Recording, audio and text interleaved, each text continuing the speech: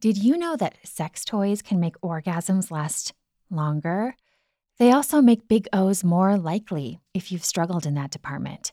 Whether you use a toy alone or with a partner, I highly recommend having at least one that you love. If you want to stock up on toys or your favorite lube, or get a really fancy designer one, you can get free, always discreet shipping on orders over $75 at The Pleasure Chest. Simply head to thepleasurechest.com and search by category for vibrators, strap-ons, kink accessories, toys for couples, and more. Basically, you can build your own pleasure chest by shopping at thepleasurechest.com.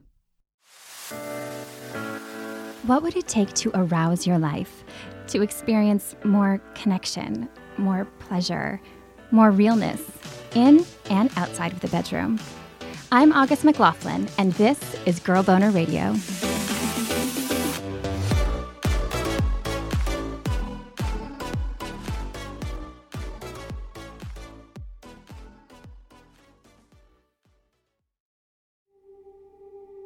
I was just like, what the heck is happening? Like, that was my emotional level. I was just like, I do not get it. Cannot, process what is happening right now.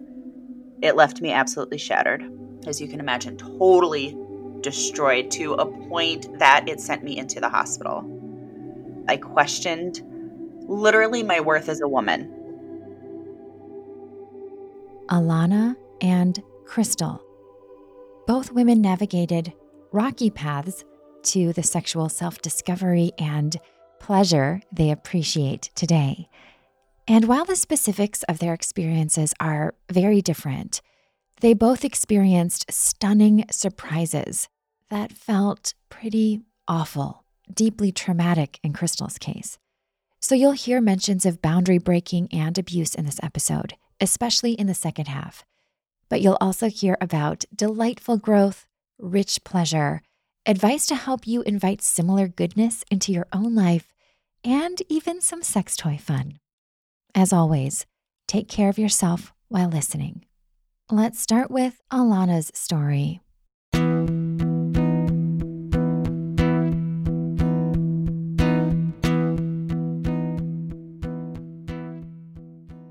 Today, Alana Mackenzie Page is a dating and intimacy coach and author. Someone she probably could have used early on after learning very little about sex and relationships as a kid. Her first memory related to sexuality happened when she was 9 or 10.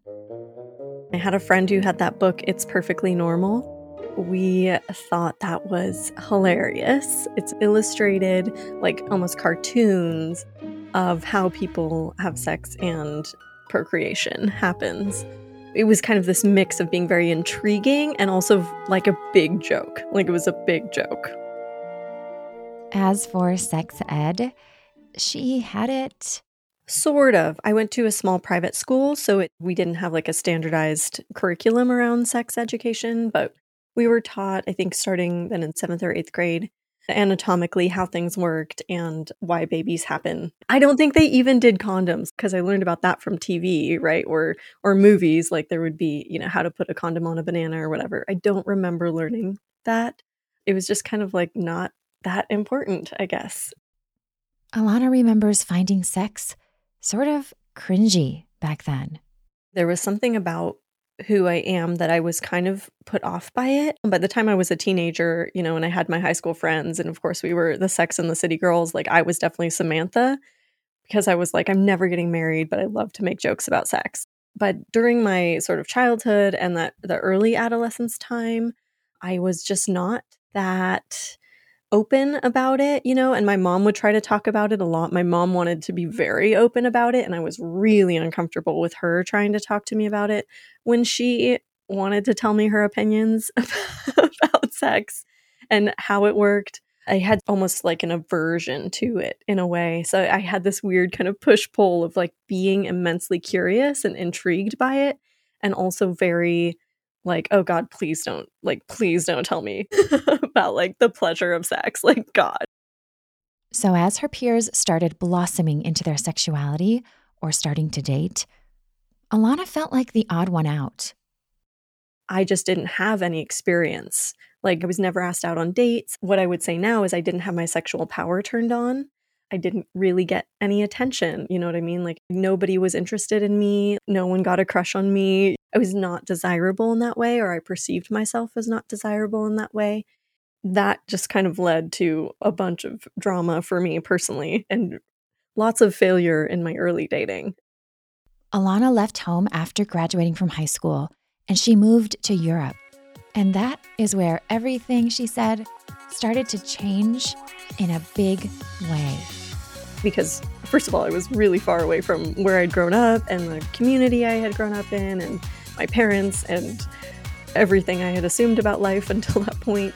But also Europe is a little bit more, stereotypically so, but it's like really true. Like, there's just a little more openness about how dating is and how relationships work and bodies. I mean, just all of it is just like a little bit more acceptable across the pond. And it was there that Alana fell in love, or lust. Well, both, sort of. At least the first person I slept with, we were not in love. I was in love with him, sort of, depending on your definition of what that is. And he was really good at what he did. Obviously, it felt good. Alana knew that, but she barely knew up from down in terms of sex at the time. Unlike many teens, she'd never even caught a glimpse of porn. My dad had told me when I got my first computer when I was 15, if I looked at porn, the computer would know, and like viruses and just like all kinds of things. So even if porn were helpful sex ed, which it generally isn't, she could barely picture what sex might entail. So it was very much this brand new experience and really being led into what it meant to experience pleasure sexually. There was this beginning of the awakening, I think, was right then.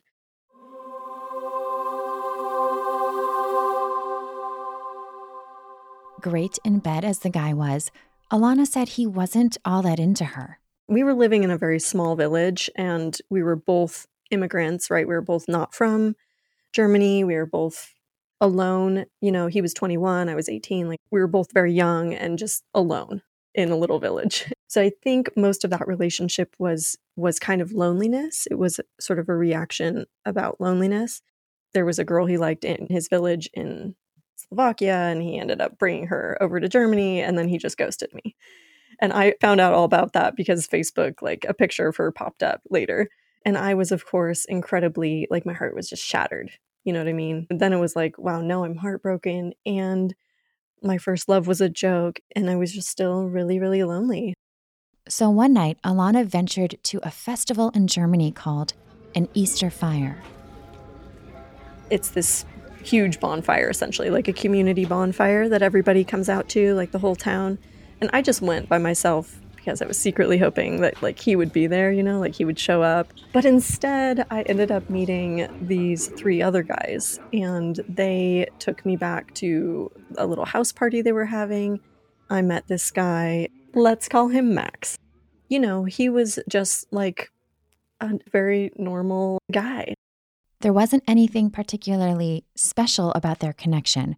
She wasn't really drawn to him, but they talked enough that when she ran into him on a bus a week later, she recognized him and said hello. We were both headed out to go out to the city because you had to leave this tiny town, of course. And he ended up asking me out and I accepted. And we went on probably 3 or 4 dates. And then I left the country and we kept up by email for almost a year.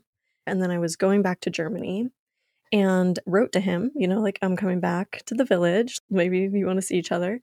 And he asked me out again. And he told me he was going to take me on this very exciting date that required that I wear something sexy. That is what I did. I dressed up in my little black dress with my, knee-high boots. And I was feeling it. I felt very sexy. Where he actually took her turned out to be pretty shocking, which she wouldn't find out until they arrived. On their way there, Alana was excited. I thought he was taking me to a theater or something, like somewhere where there were going to be lots of people. It was going to be kind of romantic, right? Like something like super nice and classy. Like, I don't know, is he going to helicopter me to Paris? Like, I don't know. That would be awesome. That is not what happened. So he drove me about 40 minutes away from our little town. I didn't know where we were. And then we just pull up to this thing that looks like a warehouse. Anyone else getting true crime vibes? On the side is written Dream Palace. Then we get inside and it is like there's a box office and there's this woman wearing black lingerie, very fancy. And the box office is like red velvet. It's very classy. So I'm like, oh, interesting. Like, okay, maybe like a burlesque show or something like that. That could happen. It's sexy and it's like kind of novel. Like, that's cool. And then she like starts explaining what's going to happen and it just no longer makes sense because I didn't really like know that sex clubs existed. Yep, he took her to a sex club, which could have been great if she had agreed to it and wanted to go and knew she was going. And remember, Alana was still new to exploring sex. She had had one partner, one heartbreak, no sex ed, and now she was entering the land of semi-public naked hanky-panky palooza.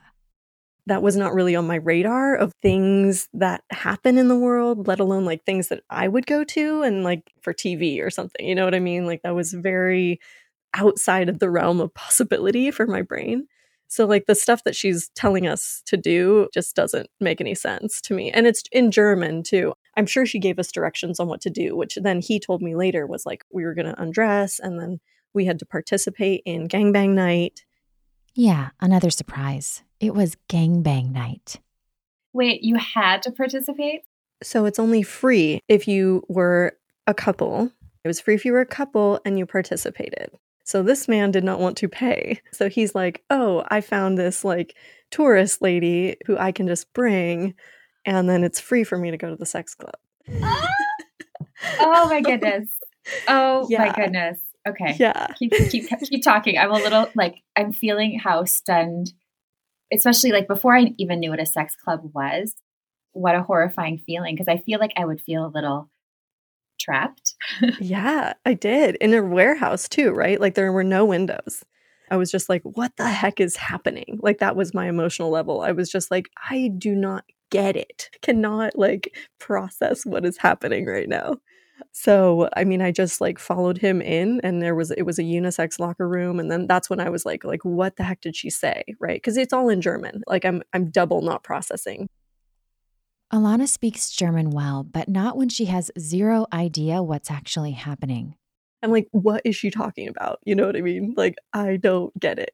And he's like, oh, it's a sex club. There's like a sex party and you just need to undress a little bit. So I took my tights and my boots off, but I was like, I am not taking my clothes off right now. Like, I'm sorry. And then we went out and of course everyone else is naked. Like everyone else is like maximum in underwear. And when I say everyone, I mean a bunch of middle-aged men. That's who's there. So for me, that was not like a sexy experience as then I was 19, right? So I was not really feeling that. That was not really what I had ever expressed being into or like felt I was into. Like I didn't really know. There was no kink there for me, right? Like there was nothing. And no consent. So it's like, even if you were into that, it could be the sexiest thing in the world to you. But if someone like coerces you, I mean, you feel Yeah. you're coerced into it, it kind of takes all the sexiness out of it. Right, exactly. That's the thing is that's like definitely the kind of thing that you get consent for. I mean, I don't really know because I wasn't in the scene, but I feel like BDSM was even more underground at that point. So there was really no mainstream discussion at all about what it meant to have really open, honest sexual discussions, right? Like the culture has changed so much since then and it was just like it was just not available at the time. But that is exactly what we would say today is like you need consent for that situation. He did have this idea of like a safe word, right? Which is that I was going to say I got sick. I was going to say I had a headache if I wanted to leave. But like, I'm not really a liar person. Like, that's not really my MO. Just being like, I'm sick, I have a headache seemed like really stupid to me. So I didn't want to use that line. We were there for way too long because I just could not like get it through my brain. And I think, there may have been other layers of a little bit of fear, kind of just shock. I mean, the confusion is that too. How do I just move through whatever's happening? And eventually the gangbang started. And I was like, no, I don't want to watch that. I did manage to say that. There was like a swing upstairs, and then the lady in the lingerie from the box office room was in the swing, and that was how the gangbang worked. And I was like, I don't want to go there. But he did. Max did. So I let him go up there and do that. That is when she came upon better company. Pun definitely not intended. There was some really nice guy, like 40 something, had just gotten divorced, hanging out, and he just sat with me and like we told each other our stories, and it was like a really nice moment. And then when Max came back down, I sort of remembered, oh yeah, I get to say whatever I want to say. I don't have to be like, I have a headache, I need to leave. Like, I can just talk about myself and my needs and like what I want. That works, you know? And so I told him, like, I'm ready to go. Let's go. Like, it's time. Thank goodness. Yeah. I love how, and I even felt it in my own body, when you were able to talk to someone who was kind and respectful and be yourself. Did that just relax you? Is that why you were able to then go, oh, wait, I'm out of that kind of almost like fight flight, right? Yeah, exactly. That was sort of the turning point moment of like, oh yes, I remember like I'm a sovereign human. I choose, you know, like I I don't have to just take this guy's word for whatever reality is. Like I also get to say what I need. But it was definitely up there on the worst dates that I've ever been on. Nowadays, Alana approaches dating from a stance of her own personal pleasure, a shift that she said has changed her life. And getting there took years of growth and effort. First, I just continued to be a mess for many, many years, basically a decade. Eventually got to this place where it was like, I'm the common denominator. Like, I had to really look at that because at that point it was obvious. You know, I'd fallen in love another time, like, and then I had dated so many men, and I had lived all over the world, and I had traveled a ton, and I had met so many men, and I had dated so many men, and I had talked to so many, and it just like never went well. It just was always disappointing or heartbreaking or just meh. I had to really get to this place of like, dang, like it's me. I am the one who's doing something. I don't know what it is, but I'm doing something that's not working, right? It's not attracting the kind of love that I want to have. It's not maintaining the kind of intimacy I want to have. Alana was also experiencing painful sex from vaginismus, a condition that involves involuntary tensing or spasms of the vaginal muscles, issues that are common in folks who carry sexual shame or trauma. It can be complicated, but talk therapy and pelvic floor therapy helped her with all of that. It was just kind of this whole really painful unfolding, I guess, of my love and sex life. And they were kind of bound up together, right? Like a lot of the problems that I had in relationships were the things that were playing out in my sex life, like being unable to ask for what I needed and being able to relax, being able to just like be okay and myself and all of those things got in the way of emotional intimacy and sexual intimacy. Alana found one really helpful tool through another surprise. This time it involved a guy she was dating who wouldn't have sex with her. And I was like, wow, I feel completely unloved by this person who obviously doesn't think I'm hot enough to sleep with me. But it's better than alternatives that I'd already experienced. So I stuck it out, and he was into Tantra. He would talk about all these philosophical ideas. So I started looking into that because I was very curious about like, well, what is he talking about? This man won't sleep with me, but he's talking about Tantra, which I believed at the time was all about sex. Like I had that very Western view. And so I started to educate myself about intimacy and tantric connection and also like Western science. There's a ton of research in Western universities about how relationships work and how mating works and how to date more effectively.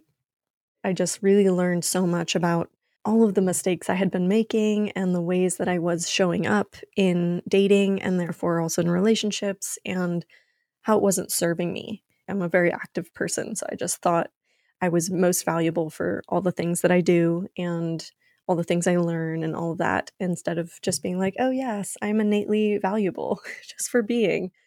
and the receiving. And that's where I wanted to get to.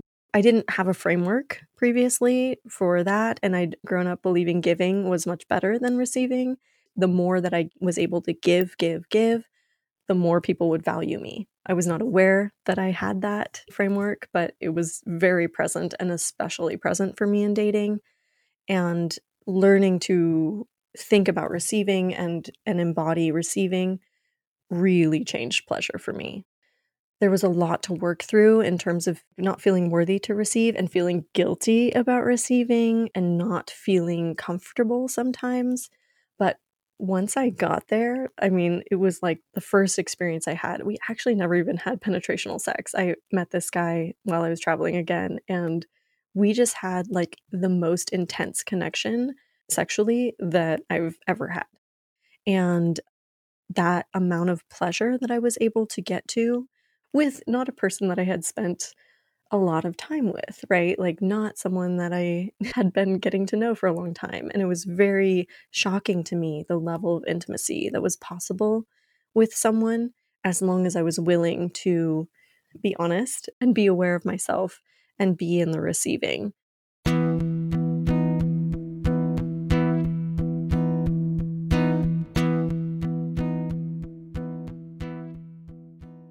Since then, Alana said, she hasn't looked back. She embraces receiving versus focusing only on giving, and she experiences far more pleasure, connection, and autonomy. To experience more pleasure yourself in relationships, during sex, and elsewhere, Alana recommended what she considers a powerful tool: your breath. The breath is so powerful for getting you to a regulated nervous system, is how we could say it, like, technically, but just getting you centered, getting you back to yourself, getting you feeling, okay, really is what it is, like, just feeling okay. So I highly recommend that people start with at least some kind of breathing practice. You have to find what works for you in terms of being with your breath and being able to stop or pause once in a while, or at least slow down. Just have a moment where you can take a breath and come back to yourself, come back to your body. Just remember where you are in the world right now. It's very simple and weirdly powerful. It has continued to blow my mind over the years of like, oh, wow, that is so powerful to really just come back to like, oh, here I am and I'm a breathing person. That's all. That's all I need.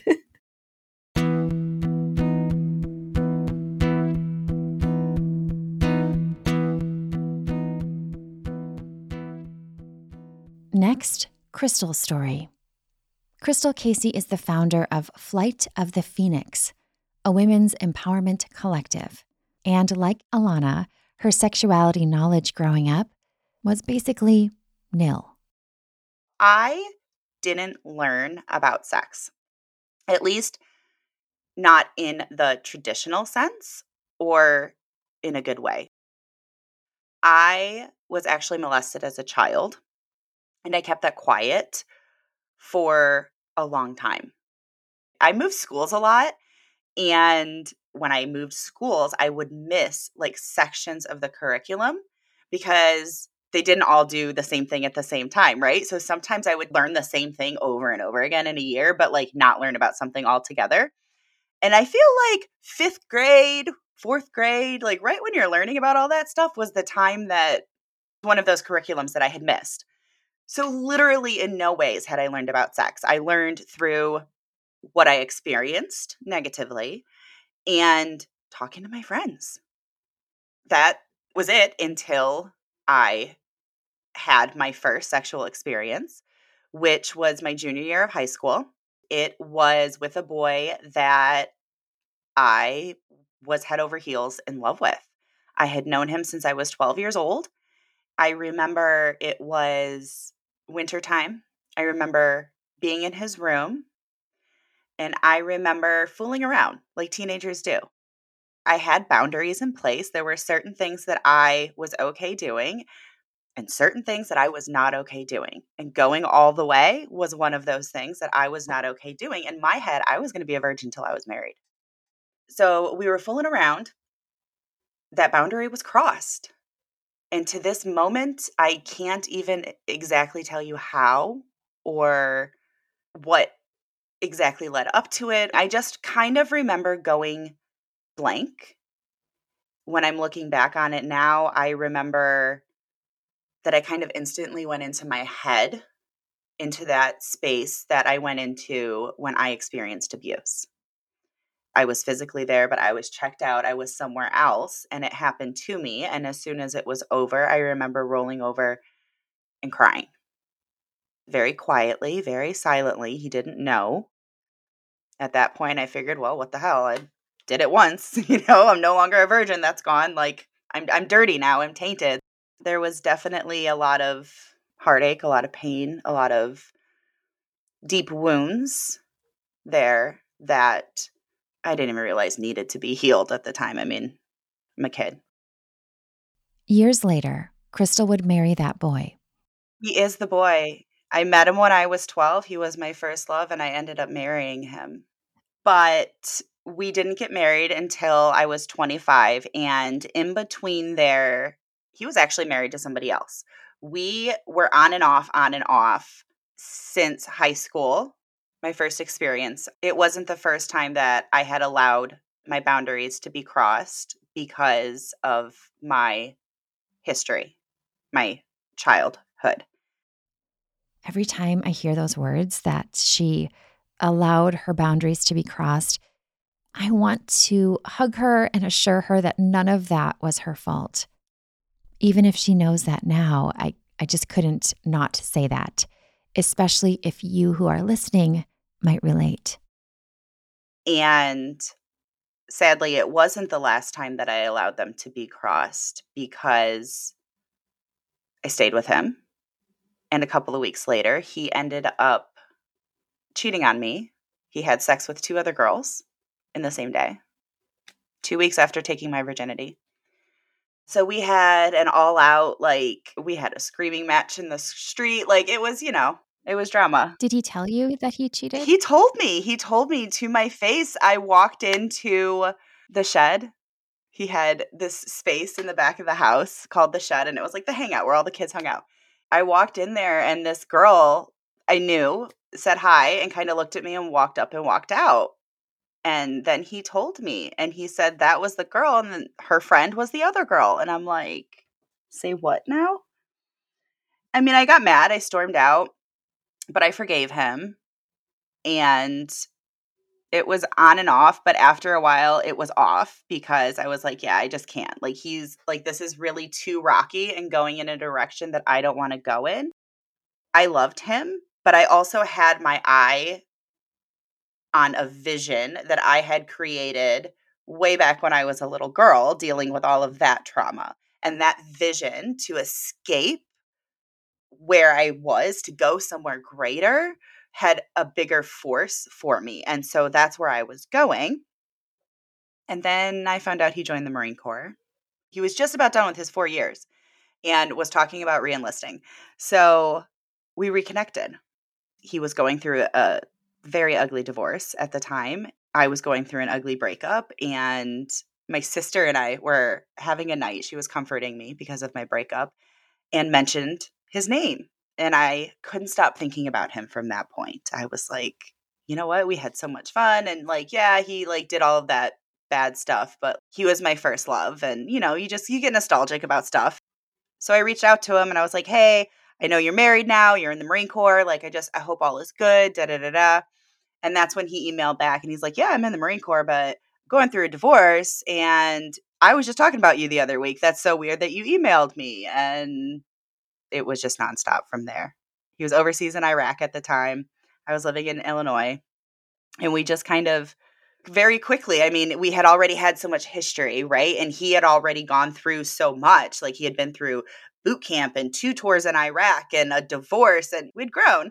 So we were like, okay, this is it. And we decided, we got engaged, we got married, and we had 5 babies. Boom, boom, boom, Whoa. very quickly. Yeah.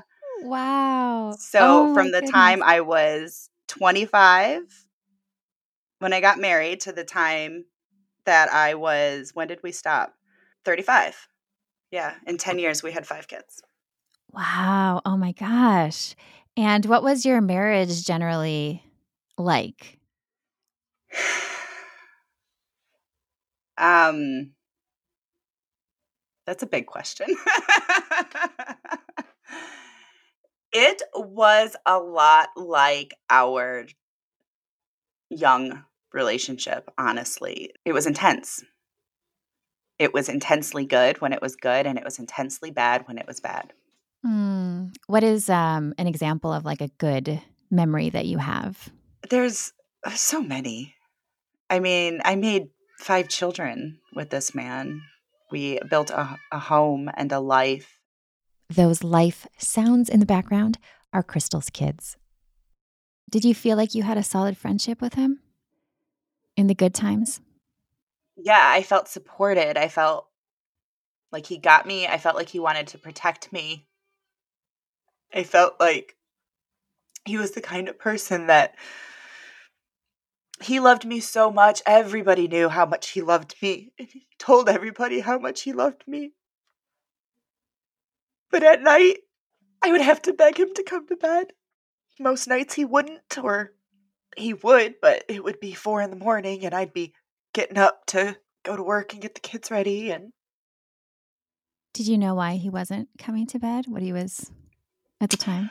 um alcohol had been an issue our entire relationship, honestly. Like, he drank when we were kids, and that was one of the things that I was like, I don't drink, I don't do drugs, I don't do any of that, because I worked. I had 2 jobs. I went to school full time. I had a little sister I took care of. Like, I just was in a different world. I thought it was the alcohol. I knew it was the alcohol. Alcohol definitely played a part, but I didn't realize that he was also using meth. Mm. I don't think he was using the entire marriage, but definitely at the end. Mm. You don't have to go into any details, well, on anything, but when you talked about like the highs and the lows, was the dark part of the intensity, like, did you have arguments? Was it a lot of boundary crossing? Absolutely.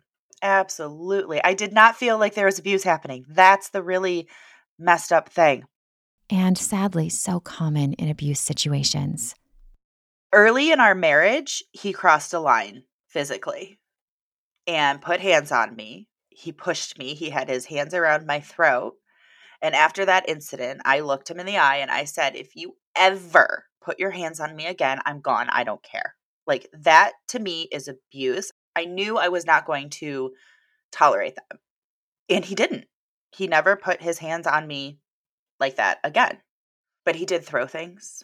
He did intimidate. He did raise his voice. He did make me feel like I was crazy a lot of the times. He did spin things around and put blame on me. He did absolutely cross boundaries. It got to the point to where I stopped saying things because it didn't matter if I said it or not. It was going to happen if he wanted it to happen. So what was the point? I felt myself over the course of our marriage shrink back into the shell of who I was before we got married. In her mind, nothing about that was abusive. How could she have known otherwise when she had learned as much about abuse as she'd learned about sex? Extremely little that was helpful. What I knew, I learned on TV. I learned from watching dramas and sitcoms and movies and talking to friends and reading, So I'm educated. I love to learn and to dive into it. But when you read something in a book and when you live something in life, it doesn't always match up. Yeah. And abuse is so insidious that part of abuse is the manipulation. So someone has to like creep in. I mean, it's not like they just show up and like, hello, I'm abusive. It's so hidden and it's so gradual and it's wrapped up in this. I love you so much. Everyone knows that he loves you so much. I mean, it's really, really hard. And I have a history of mental illness because of my trauma. So it always came back to one of 2 things. I needed to go back to therapy and get back on medication, or it was my hormones because I was pregnant again. That happened so often that I would be at the point of leaving, of like, this is enough. I've hit my limit. I can't do this.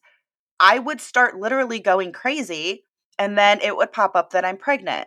And then everything would come back to, well, that's why you acted like that. That's why this happened, because you're hormonal. You're pregnant. You're having a baby. Everything will be okay in a little while. Oh, you were blamed for everything. And then, how long does it take to grow and have and recover from a baby to when I'm just about ready to walk out the door again? Guess what? I'm pregnant. That was my cycle. Yeah. And it got to the point to where eventually I stopped trying. I just didn't care anymore. I'm just like, okay, well, I'm here. I'm just going to be the best mom that I can be, take care of my kids. And a lot of times, that just meant making sure they were alive at the end of the day. I mean, keeping a human alive is very hard. Keeping 5 humans alive? I can barely imagine.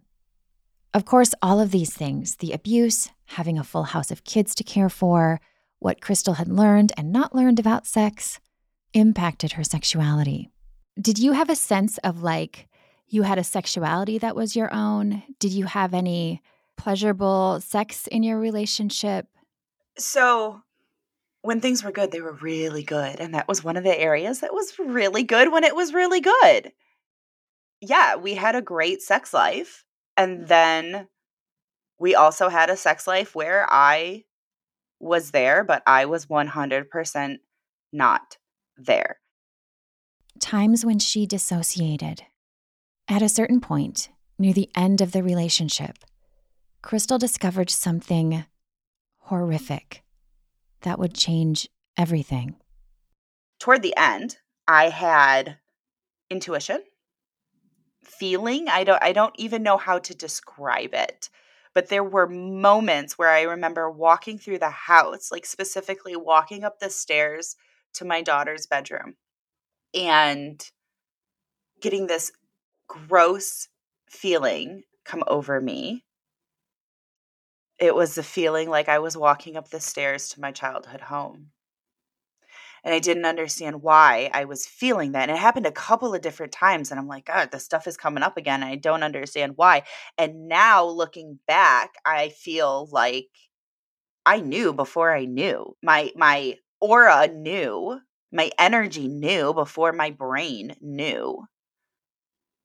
And that was part of me ignoring my boundaries, ignoring the red flags, ignoring my intuition that things weren't quite right. Am I crazy? Is it my fault? All of these things. Because so much was taken from you. You were put into survival mode at such a young age. But what was so messed up for me was that I loved this man so much, and there was so much passion and so much fire. And when we fought, we fought. We didn't fight each other, get physical, but it was intense. We would yell and we would scream. And It was all just a lot on so many levels. On Krystal's website, she talks about being completely blindsided by her husband. Do you remember the day that you were blindsided? I absolutely do. I absolutely do. So I actually want to pull up. Krystal wanted to read something that she'd written. It's from a letter she wrote to a woman who reached out to her after hearing her story.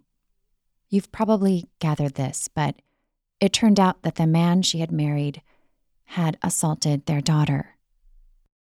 Here we go. This is what I wrote to her. I said, he was my biggest advocate and greatest supporter in my recovery from childhood trauma and sexual abuse. When I stood up for my beliefs in protecting my kids, he stood right behind me. When I spoke up against abuse in the community, he encouraged me to speak louder.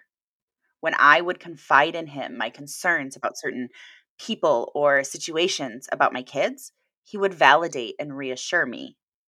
At least in the beginning. That definitely shifted toward the end of our marriage, but I digress. My point is, I never saw it coming. And I was looking out for it from everyone except him. With him, I thought I was safe. So when I discovered that he had repeated the same cycle that he knew I had vowed as a child to break, it left me absolutely shattered.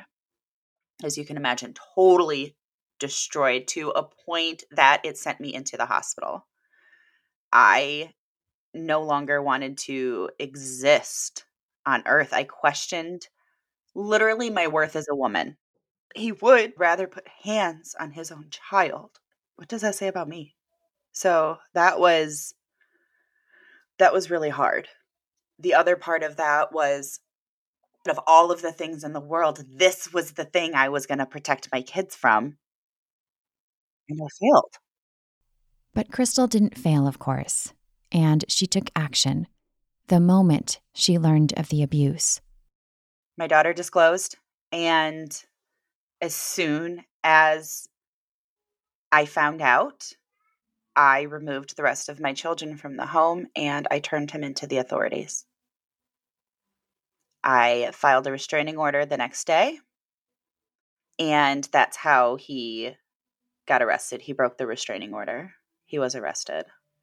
There were 7 felony charges brought against him. While he was in custody, he admitted to all of the charges. And when he was bailed out, that's when he overdosed. He was in a coma, and then he passed. More than most anything, Krystal wants more children who've been abused to be believed. If some child comes to you and says that somebody is putting hands on them, you listen to that child. You take them seriously and you hold the abuser accountable. When I spoke up about my abuse, I was told, it happens. That happens in families, and it's still family. Who told you that? My grandmother. And what I'm discovering through sharing my story, I have people coming forward that are saying that I'm so brave and thank you, because when I told my mom or when I told so-and-so, they didn't listen to me. And that just absolutely blows my mind and shatters my heart all at the same time. And that is a big reason why I do what I do, because abuse thrives in darkness and quiet. So somebody needs to shine a light on it. Another thing Krystal finds senseless is how little so many of us learn about sexuality and sexual pleasure. A lack that plays a big role in abuse, by the way. Studies show that kids who learn age-appropriate education about their bodies and sexuality are much more likely to report inappropriate touch promptly. Comprehensive sex ed can also help prevent abuse in the first place. You not only do a lot of advocacy in your life and speak up about abuse, you also are really passionate about sexuality and women's sexuality. Where did that spark come from? I never learned about sex, like I said. So when I was asked to be the maid of honor at my best friend's wedding, I wanted to do something like really cool. And I stumbled across this direct sales company and learned that they throw like the best bachelorette parties ever. Got on a call with the consultant. And by the end of the call, instead of inviting her to come out and do the party, I decided I was going to sign up and do it myself. From there, I started learning about sex. I started learning about sexuality. I started learning about my body. I started learning how my passion for life and my creativity is very intimately connected with the sensual side of my being. This was all happening during her rocky marriage with her ex, when she already had 3 kids and before so many things shattered. And already, things were tough. Financially, we were struggling. He was an alcoholic. There were issues with him holding a job.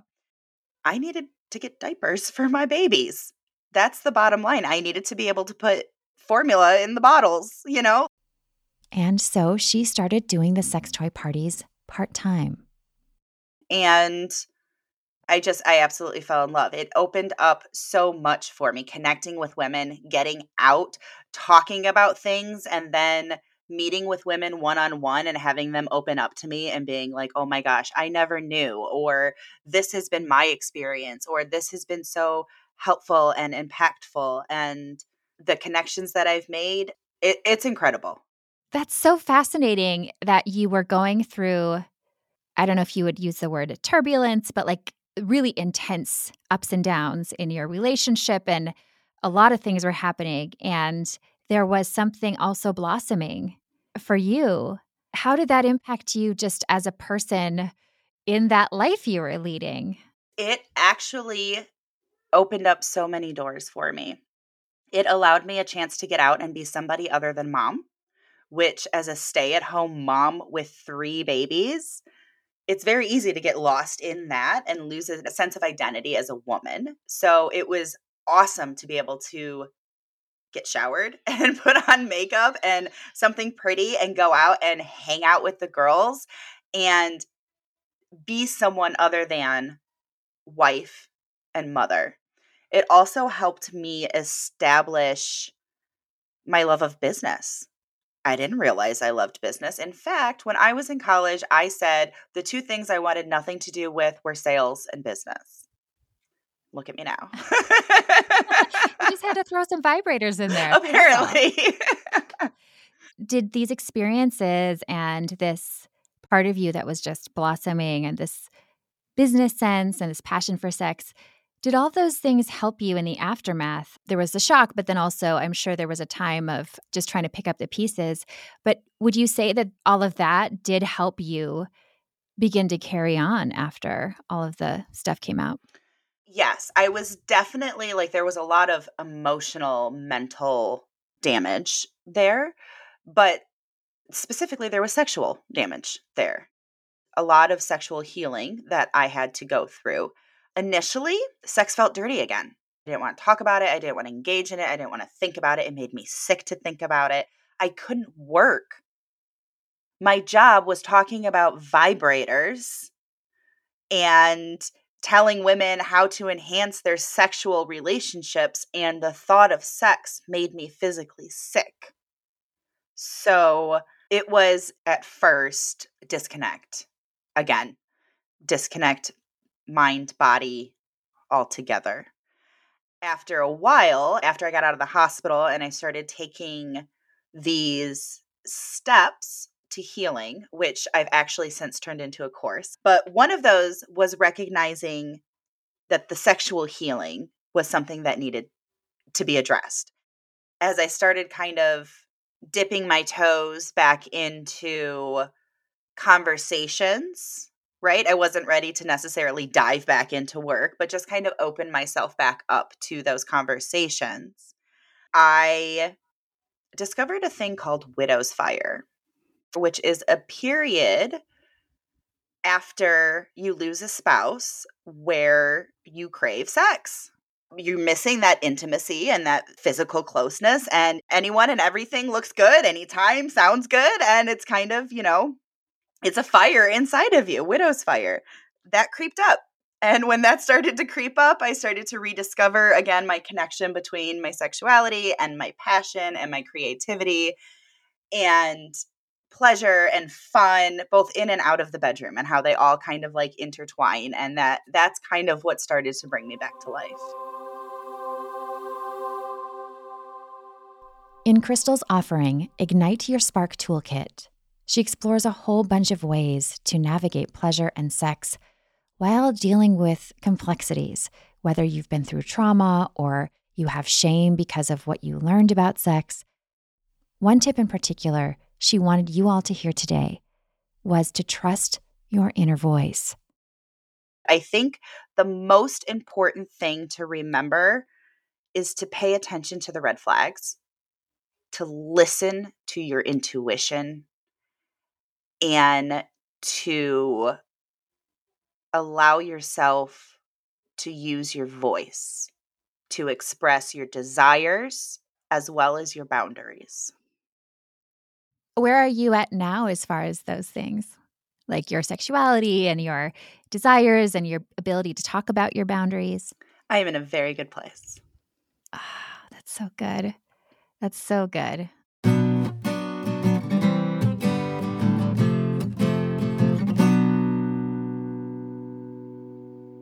To learn much more from Alana Mackenzie Page, check out her book, The Art of Feminine Seduction, available on Amazon.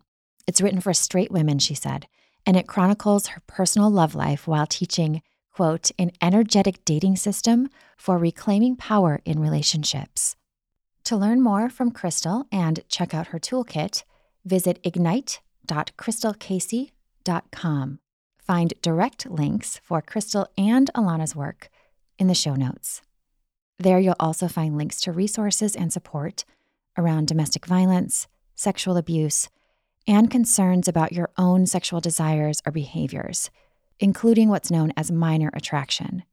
Help is available to prevent abuse in the first place and to break those cycles. And if you're enjoying Girl Boner Radio, I would love it if you'd give it a rating or review and tell your friends about it. Thank you so much for listening.